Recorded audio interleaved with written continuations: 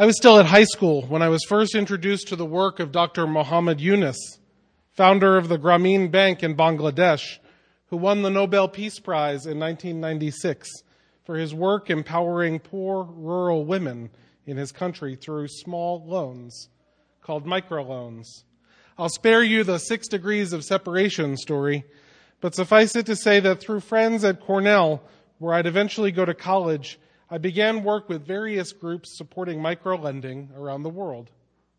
Though that work was meaningful and productive, I eventually moved on to other things, holding it near to my heart in the years that followed. Last November, in our celebration of Thanksgiving, I gave out money to the congregation, and I asked you to use it to make a difference. The things you did were just amazing.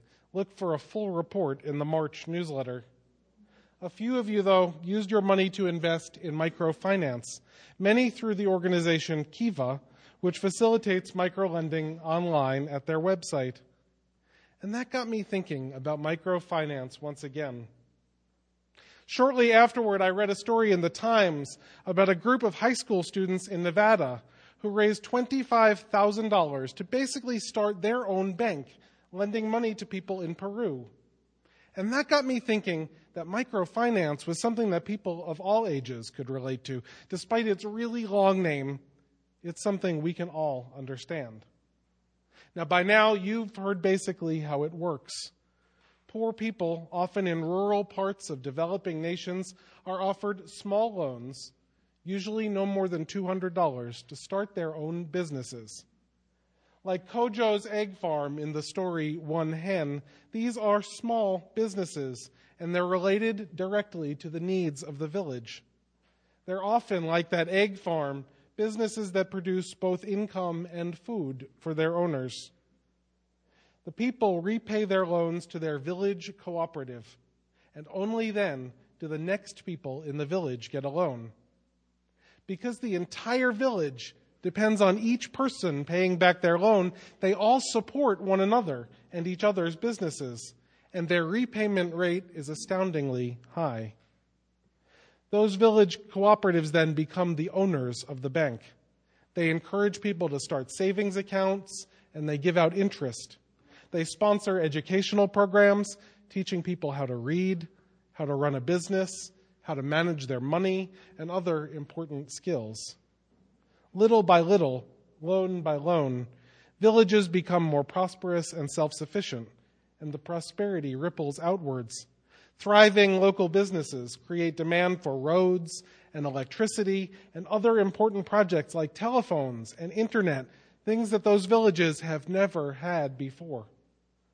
Call it the $200 stimulus package. In rural Bangladesh, that's often all that's needed. And the students at the Meadows School in Las Vegas knew that $25,000 could do a whole lot of good. The Grameen Foundation USA, founded and run by the person who introduced me to microcredit all those years ago, works on the scale of millions of dollars, touching the lives of some 45 million people in 28 countries around the world through local partners like Pro Mujer, the group with which those students are investing their money. And what I hope to briefly add to this discussion today is why it's something I care about and why I think you might care as well. First, like Unitarian Universalism, microlending appeals to people across the political spectrum. Liberal or conservative, capitalist or socialist, there's something in there you can like. It is, after all, a program designed to help the poorest of the poor, empowering them to improve their lives and leading to the gradual development of parts of our world that badly need it. It's also richly tied to systems of capitalism, though it's not large corporations making the money. It's small businesses owned by individuals and banks owned by villages. In this very morning's issue of the Times Magazine, there's an interview with an African economist who believes that foreign aid given as charity is harmful for Africa. Dambisa Moyo thinks instead that microfinance programs that put people to work are the answer. When asked what one should do if one wants to donate $25 to Africa, she replied, go to the internet and type in kiva.org, where you can make a loan to an African entrepreneur. These programs are good for both individual people as well as entire communities. They appeal to people who believe in personal responsibility as well as people who believe in collective power. But more than that, these programs have values behind them that I think echo the ethical teachings of this faith. For example, most microcredit programs seek to empower women in their communities. In countries like Bangladesh, where people in rural communities often also believe in conservative branches of Islam, making women the center of a development plan was a bold and risky move when Muhammad Yunus did it in the mid-1970s. And yet 97% of the loans made by the Grameen Bank have been to women. Why is this? Dr. Yunus and others realized that helping women was the best way to help entire villages. Teaching women how to read, for example, makes it more likely that they will teach their children how to read. Improving the income of women and teaching them about nutrition makes it more likely that their children will have enough to eat. Helping women own property makes it more likely that the property will stay in the family. So from the start, Dr. Yunus was determined to help the people who needed it most. So he went to women who did not have access to other means of making money for their families. These programs are also based on the values of cooperation with one another, of openness in how we do business, and of democracy. That last part is important. In the Grameen Bank system, every person has an equal voice in the way the bank is run. Each woman has a say in things that affect her. Each member of a village bank gets to vote on who gets the next loan, even. Running a village bank using the values of democracy leads these women to demand and to get a say in how their village is run and in how their nation is run. But above all, microcredit systems start with the value that people know what's best for them. It's not someone swooping in from the outside, telling them how to run their lives, telling them what they need to do. Only the first, very small donation comes from outside, and from there the people get to make their own decisions. These programs begin with the value that everyone, even the poorest of the poor in the most remote village, has inherent worth and dignity and should be treated with respect. This is just a little bit about why I care about microlending.